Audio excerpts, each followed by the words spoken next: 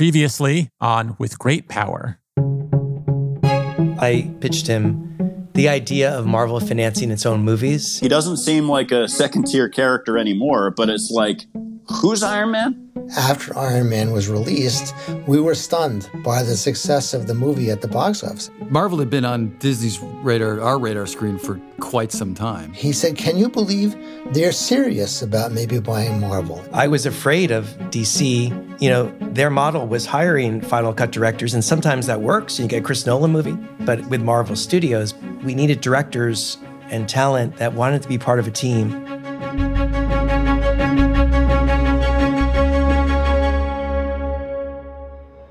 Okay, I'm walking into the bar. Marvel trivia starting. Do you have a Hefeweizen?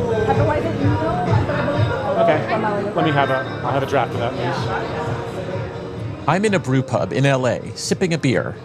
I'm surrounded by strangers, but they're also my kind of people. It's trivia night for a bunch of comic book and film geeks.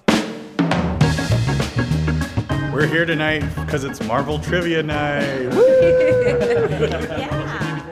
Everybody breaks up into teams. The Dark Moon Knights did get that one. Good job, Dark Moon Knight. Number 4. The Dark Moon Knight. That's my team name. Well, actually, it's not much of a team. I'm playing solo. I mean, me alone against these teams of 3 or 4 people, my odds are not very good. You know? I just don't want to come in last place. I've seen it. For a little while, I'm holding my own. What Marvel show explores alternate timelines of the multiverse in which major moments in the MCU happened just a little bit differently? What's the name of that show? All right, I got this one. It's the anthology series, What If? But then, the questions get tougher, and I start to flounder. After the Battle of New York, the Avengers assemble at a restaurant to eat what food? What villain is the primary antagonist of Ant-Man? What does Ned call his grandmother? What is the name of the metal that in Thor Love and Thunder, who does Thor impale with his own thunderbolt before stealing the weapon? His own Thunderbolt. What is his father's name? It may not be his father, but that's my guess.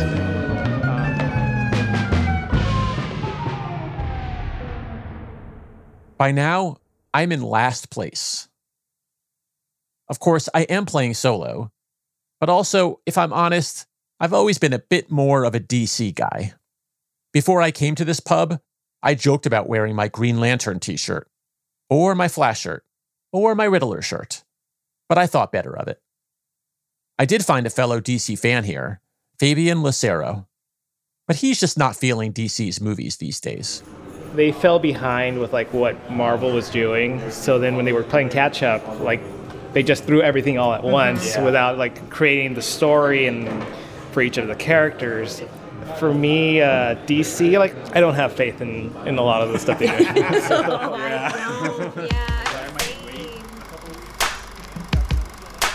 I get it. For the past decade, DC has been chasing Marvel's success at the box office. No wonder this bar isn't hosting a DC trivia night.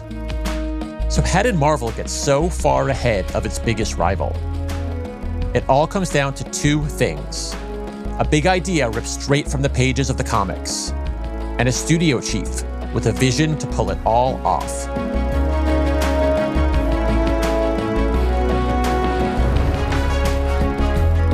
From the Journal, this is With Great Power, the rise of superhero cinema.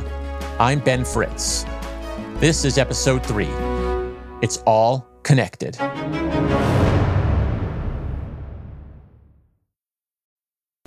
This episode is brought to you by Vonage. With Vonage Video API, your developers can easily create custom video experiences tailored to your business. Enhance every conversation with live video, whether it's delivering faster tech support, improving customer service, or enabling interactive meetings and events. Unlock the true video potential of your business. Discover how at Vonage.com. It can be hard to see the challenges the people we work with are facing.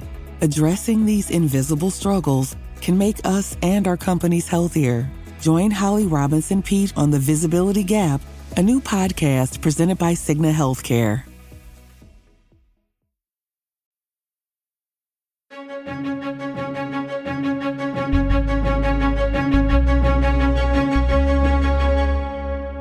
Marvel Studios is built around a big narrative idea, which we'll get to in a bit.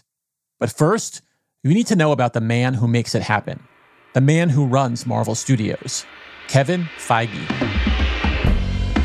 A lot of Marvel fans know him as the dorky guy with the dad energy. Hi there.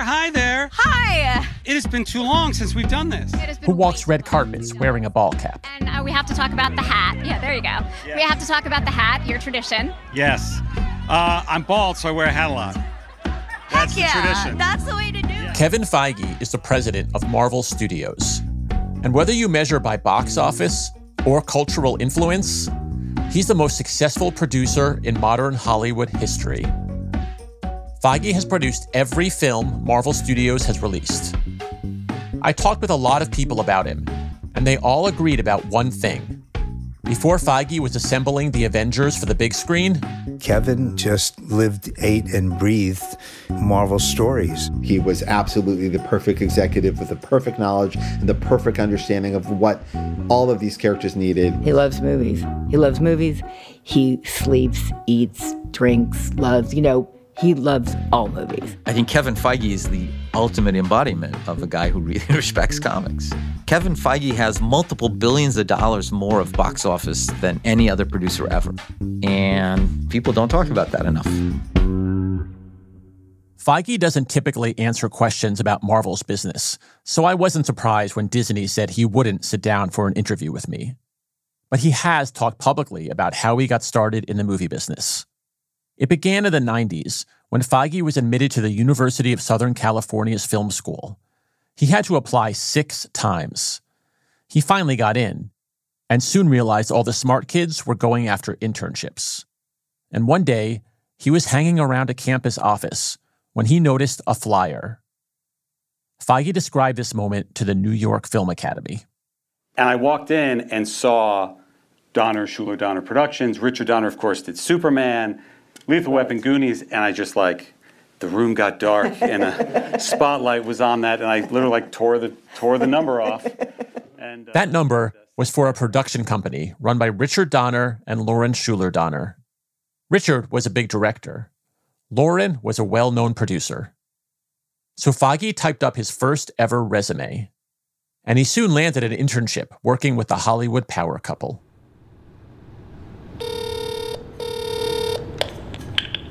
Hi, it's Ben Fritz from the Wall Street Journal. A few months ago, I went to visit Lauren, who was Kevin's first Hollywood mentor. Her office is brimming with memorabilia, like the Crypt Keeper puppet from Tales from the Crypt. That scared me. The Crypt Keeper sitting right here when we walk in. And posters from films that she produced. Right in front of the X-Men Days of Future Past poster. X-Men First Class, X-Men, and You've Got Mail. Thank you for agreeing to do this, first of all, Lauren. I really appreciate it. It's my pleasure to talk about Kevin. I wanted to know what Feige was like before he became arguably the most powerful person in the film business. We heard that you, did you make him buy a suit and get a haircut at some point? No, I bought him some clothes because he dressed like a slob. How did he usually dress? He just kind of an old shirt. Might have not been washed. One thing Feige noticed about Lauren was that as a producer, she was always busy. In a podcast interview with The Hollywood Reporter, Feige said he admired directors, but noticed that they often sat idle between gigs. And Lauren was always producing movies or developing movies. And the people that had worked for Lauren were being moved up into positions with more, creative input. So Feige absorbed everything he could while working for Lauren. First as an intern, then as her personal assistant. He traveled with Lauren to film shoots, walked her puppy around the studio lot, and taught Meg Ryan how to use email on the set of You've Got Mail. Most importantly, though, Feige gave notes on scripts. That was a big deal when Feige saw a new screenplay in the office one day. It was for X-Men, based on Marvel's team of mutant superheroes.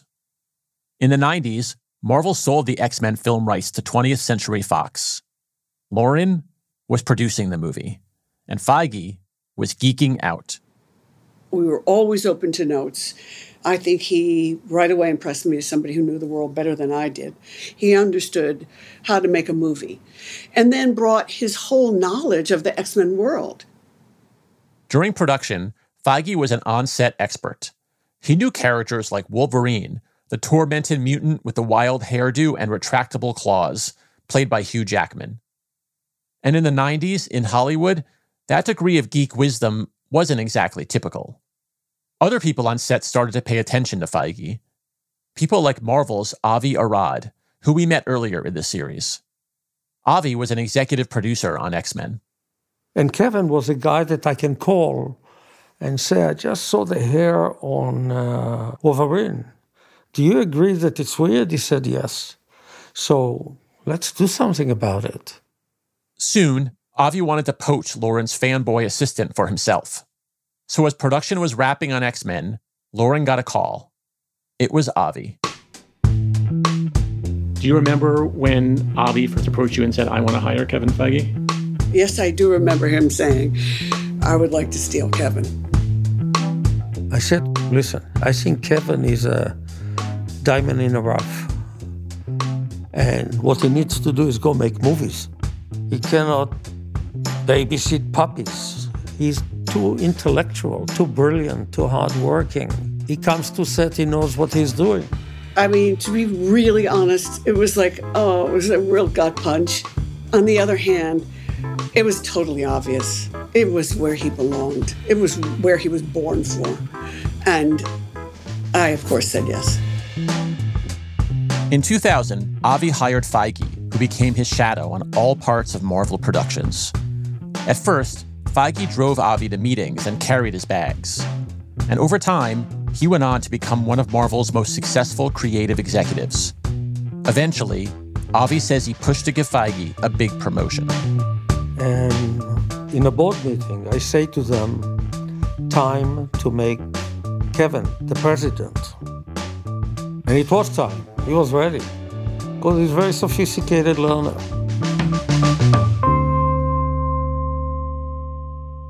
That promotion came in 2007. As Marvel started shooting Iron Man, Feige was now the studio's head of production. And he soon started to execute a master plan that would end up becoming Marvel's calling card, a so-called cinematic universe. It was the idea of a shared narrative linking every movie. No studio had ever had superheroes star in their own movies and then all join together in one mega movie. Feige teased that idea at San Diego Comic-Con in 2006, 2 years before Marvel's first film came out.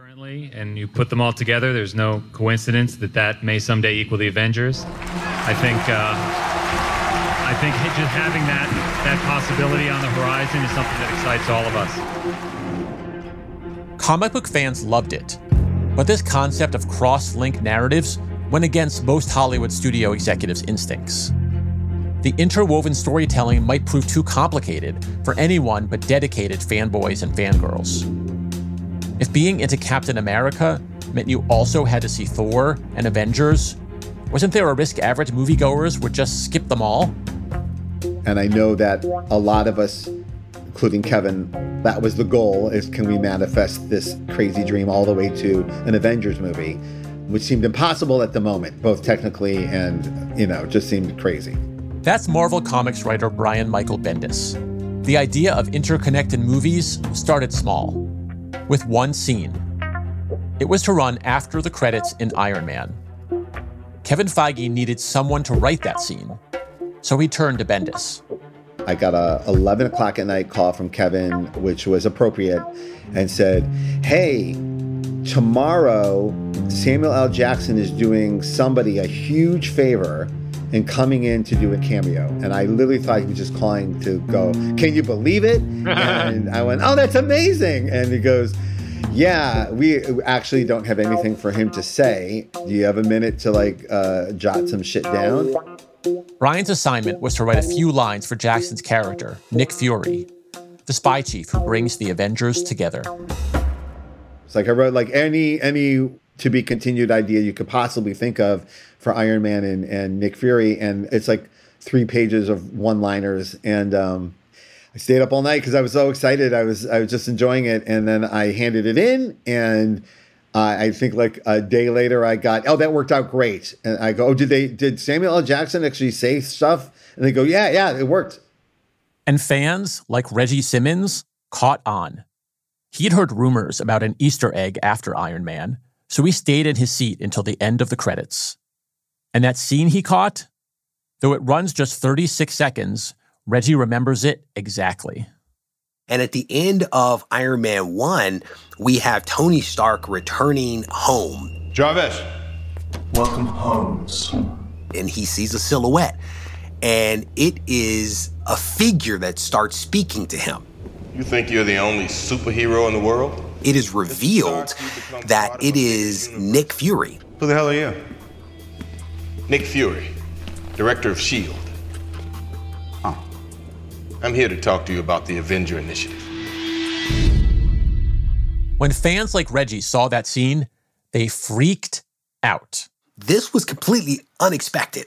What this does is it just opens up the question of where is all of this going? Who is he alluding to that, there's other superheroes out there? What might happen next? And what happened next? More clues. Breadcrumbs sprinkled throughout every Marvel movie, suggesting that they were all connected. Like Iron Man showing up at a bar in The Incredible Hulk. What if I told you we were putting a team together? Who's we? A Hawkeye cameo in the first Thor movie. Better call it, Coulson. I'm starting to root for this guy. The discovery of Thor's hammer in Iron Man 2. Sir, we found it. And Iron Man's dad creating Captain America's shield. Vibranium is stronger than steel and a third the weight. And when those storylines climaxed all together in one big movie, 2012's The Avengers, the payoff was huge. The power surrounding the cube is impenetrable. Thor's right. We got to deal with these guys. How do we do this? As a team. It turned out that average moviegoers weren't turned off by the complexity. They were drawn in. The Avengers wasn't just a blockbuster. It crushed records. Avengers opened this weekend, and it took in more than $200 million in just 3 days. They're on track to break a huge record. The Avengers is slated to top $1 billion in sales worldwide this weekend. Avengers grossed more than $1.5 billion. It was the biggest superhero film ever, and the third highest grossing movie of all time, after Avatar and Titanic. 4 years after its first movie, Marvel Studios was officially the hottest company in Hollywood. And it was all thanks to the Marvel Cinematic Universe. Marvel's success set every other studio in Hollywood back on its heels, especially Warner Brothers, the longtime owner of Marvel's arch-rival, DC Comics. Just a few years earlier, DC ruled the box office with The Dark Knight. Now, Marvel was number one, and DC had to play catch-up. So DC decided to build a cinematic universe of its own. But doing so would turn out to be a lot harder than Marvel made it look. That's after the break.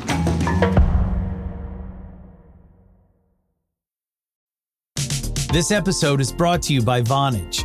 With Vonage Video API, your developers can easily create custom video experiences tailored to your business. Enhance every conversation with live video, whether it's delivering faster tech support, improving customer service, or enabling interactive meetings and events.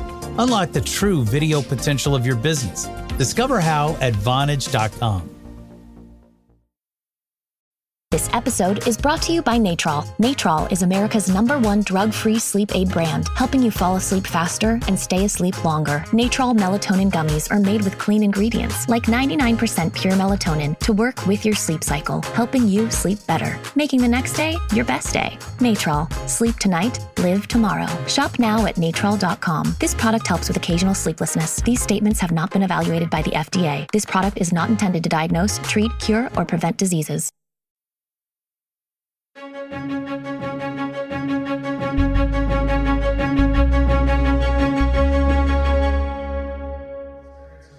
At the world premiere in 2016 of the DC film Suicide Squad, director David Ayer took the stage. I don't expect that a movie will change you, and this one did. The audience of DC diehards was amped up. Suddenly, a lone voice from the crowd shouted an expletive.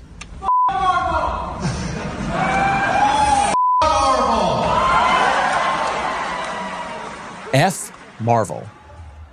Ayer apologized after the screening. He later tweeted, quote, "Someone said it, I echoed. Not cool." It was a cringy moment, but one that captured the frustrations of filmmakers on Team DC. Decades after Christopher Reeve convinced the world a man could fly in Superman, and Michael Keaton terrorized the underworld as Batman, DC's filmmaking prowess had fallen back to earth. And I want to spend a little time here explaining how that happened. DC has been owned by Warner Brothers since the 60s, and it has the best-known superheroes in the world. So, why didn't DC's cinematic universe take off the way Marvel's did? I asked the woman who spearheaded DC's business for nearly a decade. So the first thing we're asking everybody is, would you just kind of do a brief introduction of yourself? Yeah. Hi, I'm Diane Nelson. I was president of DC Entertainment from 2009 until 2018. And I was at Warner Brothers for about 22 years, inclusive of that 9-year run at DC. A few years into Diane's tenure at DC Entertainment, the whole world was talking about Marvel. The Avengers, Iron Man, Guardians of the Galaxy. Not DC's iconic characters like Batman, Superman, or Wonder Woman. That, I imagine, must have been frustrating at times to see, or no? Yeah, no, well, sure. Certainly there was an undercurrent of frustration that we were not hitting the mark. DC was looking for a plan to match Marvel's success. The thing is, unlike Marvel Studios, DC Entertainment didn't actually make movies. There was no powerful producer like Kevin Feige on the DC side. Instead, Diane's DC division played an advisory role, while the Warner motion picture executives called the shots. We were not a standalone studio the way Marvel was. They were a freestanding studio with their own production budgets, their own production staff. They were really charting their own course, and they did an amazing job of it. The fans assumed that we at Warner Brothers were replicating the organizational structure of Marvel. In fact, we did not. And it was quite intentional. So obviously, as you said, people, a lot of fans or people in the outside world didn't understand how this worked. But what about internally? I don't know that there was an appreciation for the extent to which the DC team was really just had a seat at the table. We would have the heads of each of the relevant businesses and DC to talk about DC-related issues, including our slate of films and TV shows and video games and so forth. But DC was not the ones leading that charge. And honestly, I'm not sure there was anyone leading that charge. It just wasn't the culture of Warner Brothers to dictate a particular strategy. We reached out to Warner Brothers, and a spokeswoman declined to comment. Warner Brothers had always been a filmmaker-first studio, and for a long time, it considered Christopher Nolan to be its superhero guru. His Dark Knight Batman trilogy was a crown jewel for the company. It had a mature tone and huge receipts at the box office.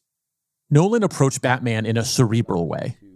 Here's Nolan in an interview with the BBC in 2016. You can really tap into the collective fears that we have as a society, and particularly in the case of Batman, you have the opportunity through his environment, through Gotham, to really offer a very dark reflection of the society we live in. And former Warner execs told me that after the Dark Knight trilogy ended in 2012, they were banking on Nolan to make more superhero films.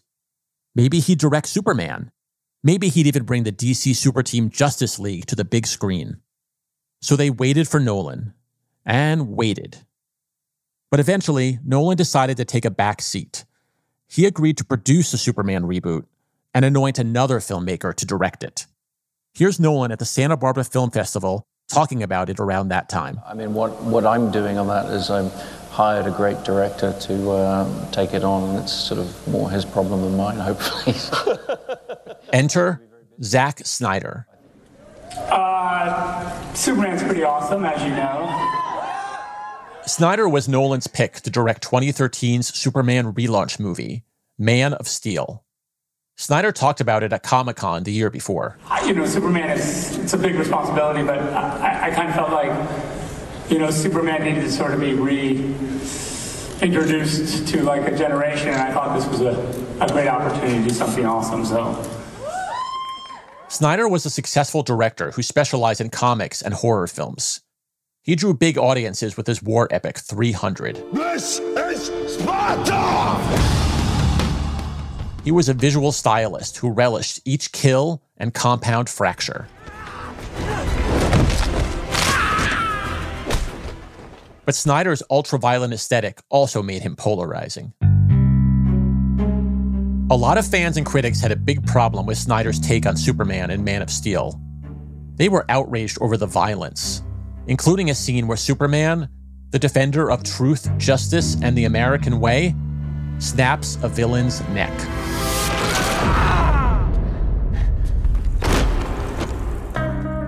Some fans were shocked and confused.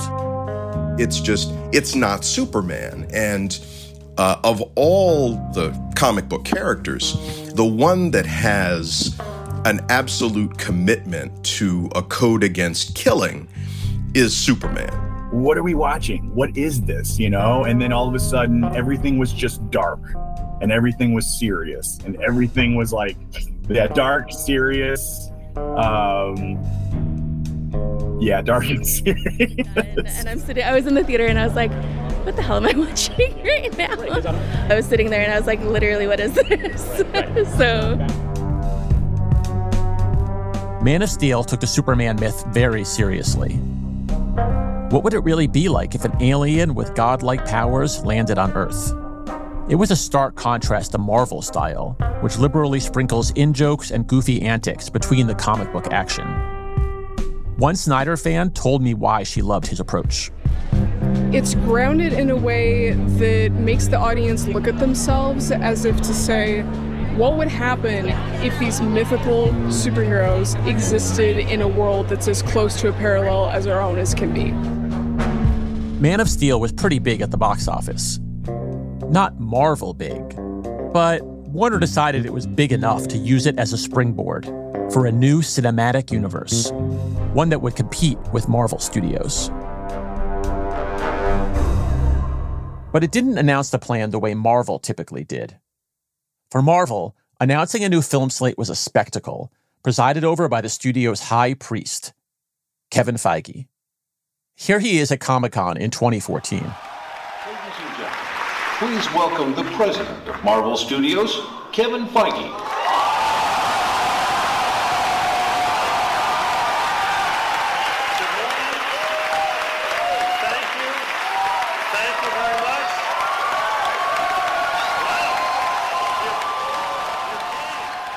The build-up to Warner's big DC announcement that same year was a bit different.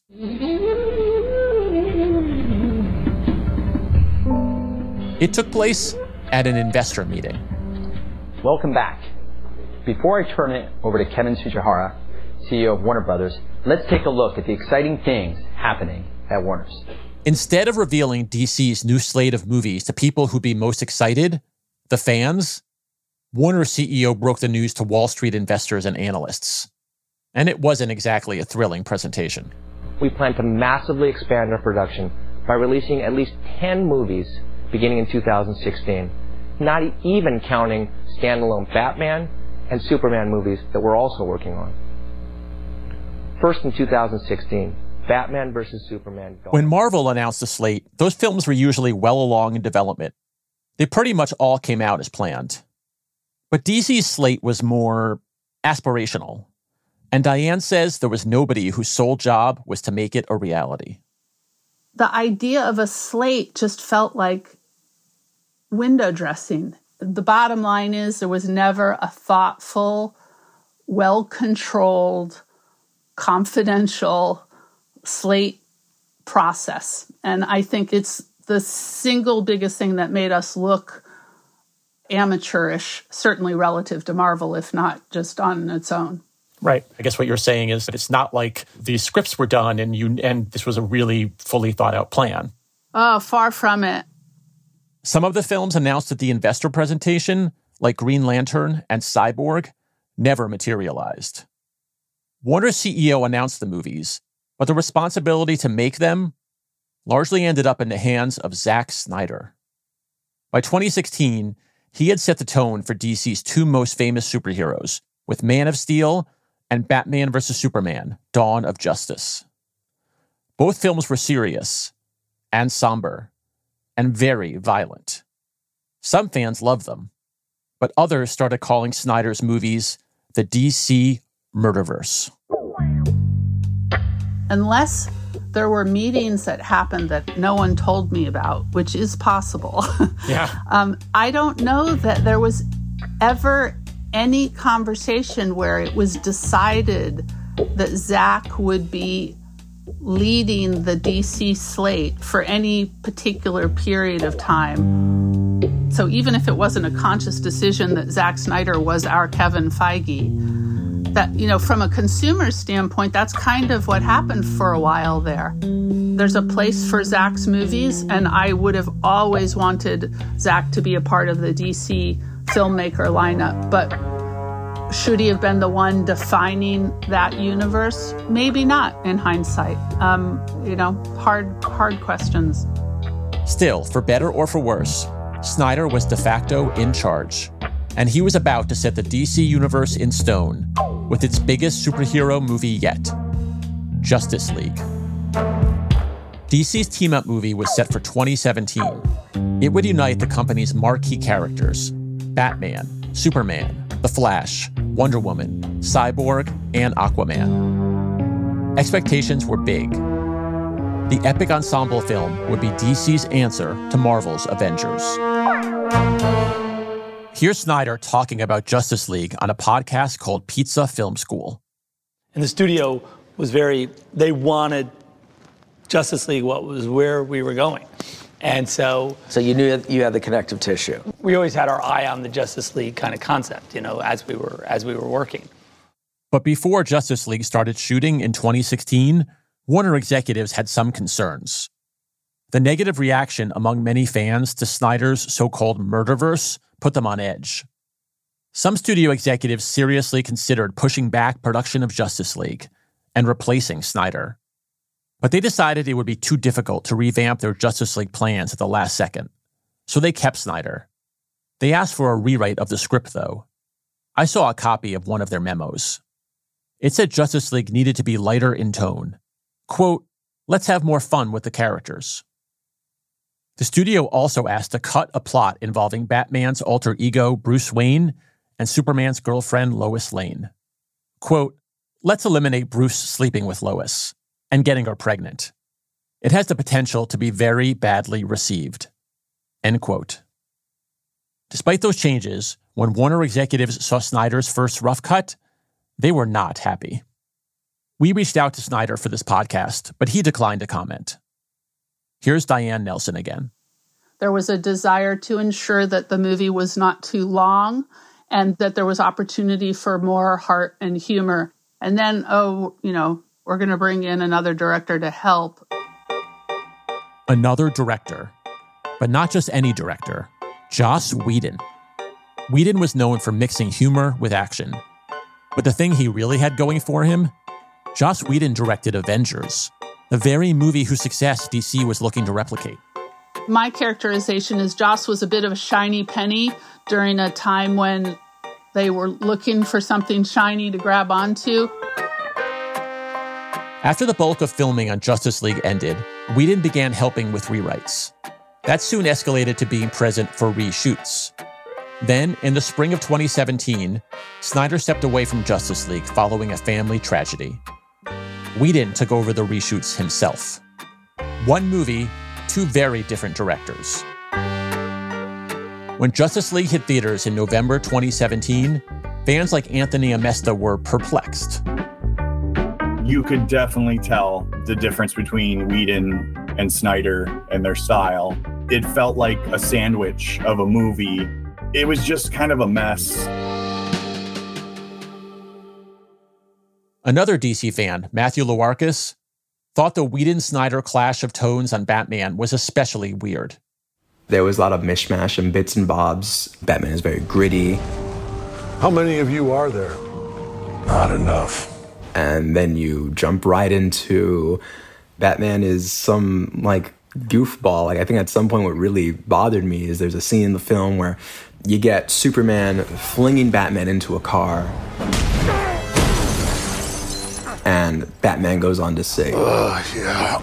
Oh, something's definitely bleeding. Something's definitely bleeding, and it's just so conflicting. That's not Batman. It wasn't just the fans complaining. Ben Affleck played Batman in Justice League and often champions Snyder's work. But he told the press that production on the mashup film was, quote, awful. Here he is in an interview with GQ. Sometimes things sort of work and gel, and sometimes they just, you seem to be just having one problem after another, Several Warner Brothers executives, including Diane, were displeased with the movie. Yeah, I mean, I thought the final film was terrible.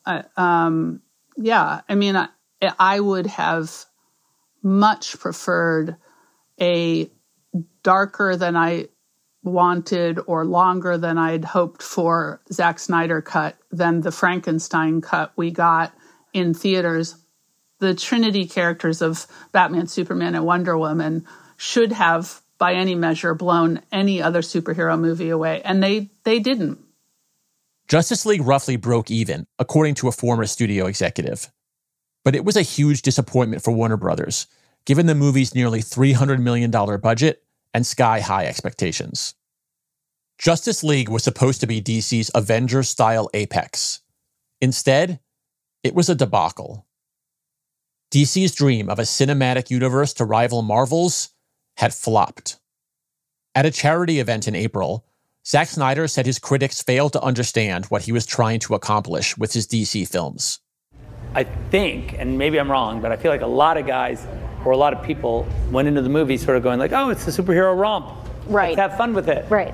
And we gave them like this sort of hardcore deconstructivist, like heavily layered, like experiential, like superhero, modern mythological superhero movie that needs you really to pay attention to it, and that was not cool. That's not a thing anyone wanted to do.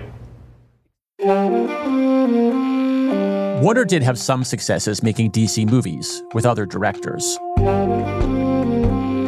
2017's Wonder Woman was a hit with fans and critics. 2018's Aquaman grossed more than $1 billion. So did 2019's Joker. And its star, Joaquin Phoenix, won an Oscar. But overall, DC's output was spotty, with at least as many flops as hits. The best-known superheroes in comics couldn't save them.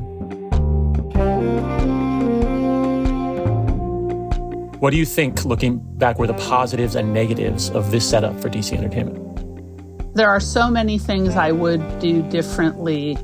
I certainly think that DC would have benefited, the company would have benefited much more strongly had DC been its own entity, independent entity with its own ability to mandate and set a slate and a vision for its properties. Whomever ran it, it needed to report to the CEO, and it, I believe, should have been set up independently the way Marvel was, with its own budgets and so forth.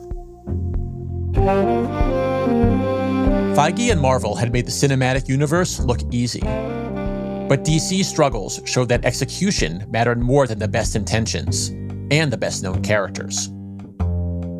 Even a DC fan like me had to admit it. Marvel had won this round in the clash of the cinematic universes.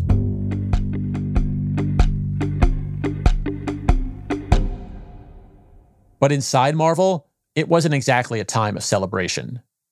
Because even as the studio dominated the global box office, internally, it was descending into a civil war. A war between creative mastermind Kevin Feige and his budget-minded boss, Ike Perlmutter. Their power struggle would change the course of Marvel's future. It got to the point where Kevin Feige started to get pretty annoyed, and he would push back. And there was a sense that someone had been ripped out. This family had been separated. It was like a divorce, effectively like a divorce. That's next time on the final episode of With Great Power. With Great Power is part of The Journal, which is a co-production of Gimlet and The Wall Street Journal. This series was reported and hosted by me, Ben Fritz. This episode was produced by Matt Kwong, with help from Alan Rodriguez Espinoza, Lisa Wang, John Sanders, Pierre Singy, and Catherine Schucknicht. The series is edited by Catherine Brewer and Annie Baxter. Fact-checking by Najwa Jamal and Nicole Pasulka. Sound design and mixing by Griffin Tanner. The music in this episode is by Bobby Lord, Peter Leonard, Griffin Tanner, Blue Dot Sessions, and Epidemic Sound. Our theme music is by So Wiley and remixed by Nathan Singapak. Special thanks to Maria Byrne, Kate Linebaugh, Annie Minoff, Laura Morris, Sarah Platt, Sarah Rabel, Ethan Smith, and Catherine Whalen. And shout out to Native Son in LA for letting us record Marvel Trivia Night. Thanks for listening. Check out the next and final episode in our series, coming out Sunday.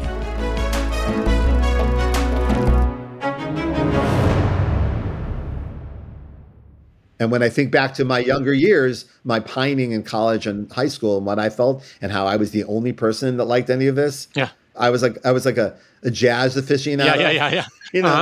Yeah. So, and now it's everywhere. Yeah. If we could only be in high school now, we'd be so much more popular than we were, right? I doubt it. I'm sorry. I was thinking about that thought. No, it would have been the same. No, okay.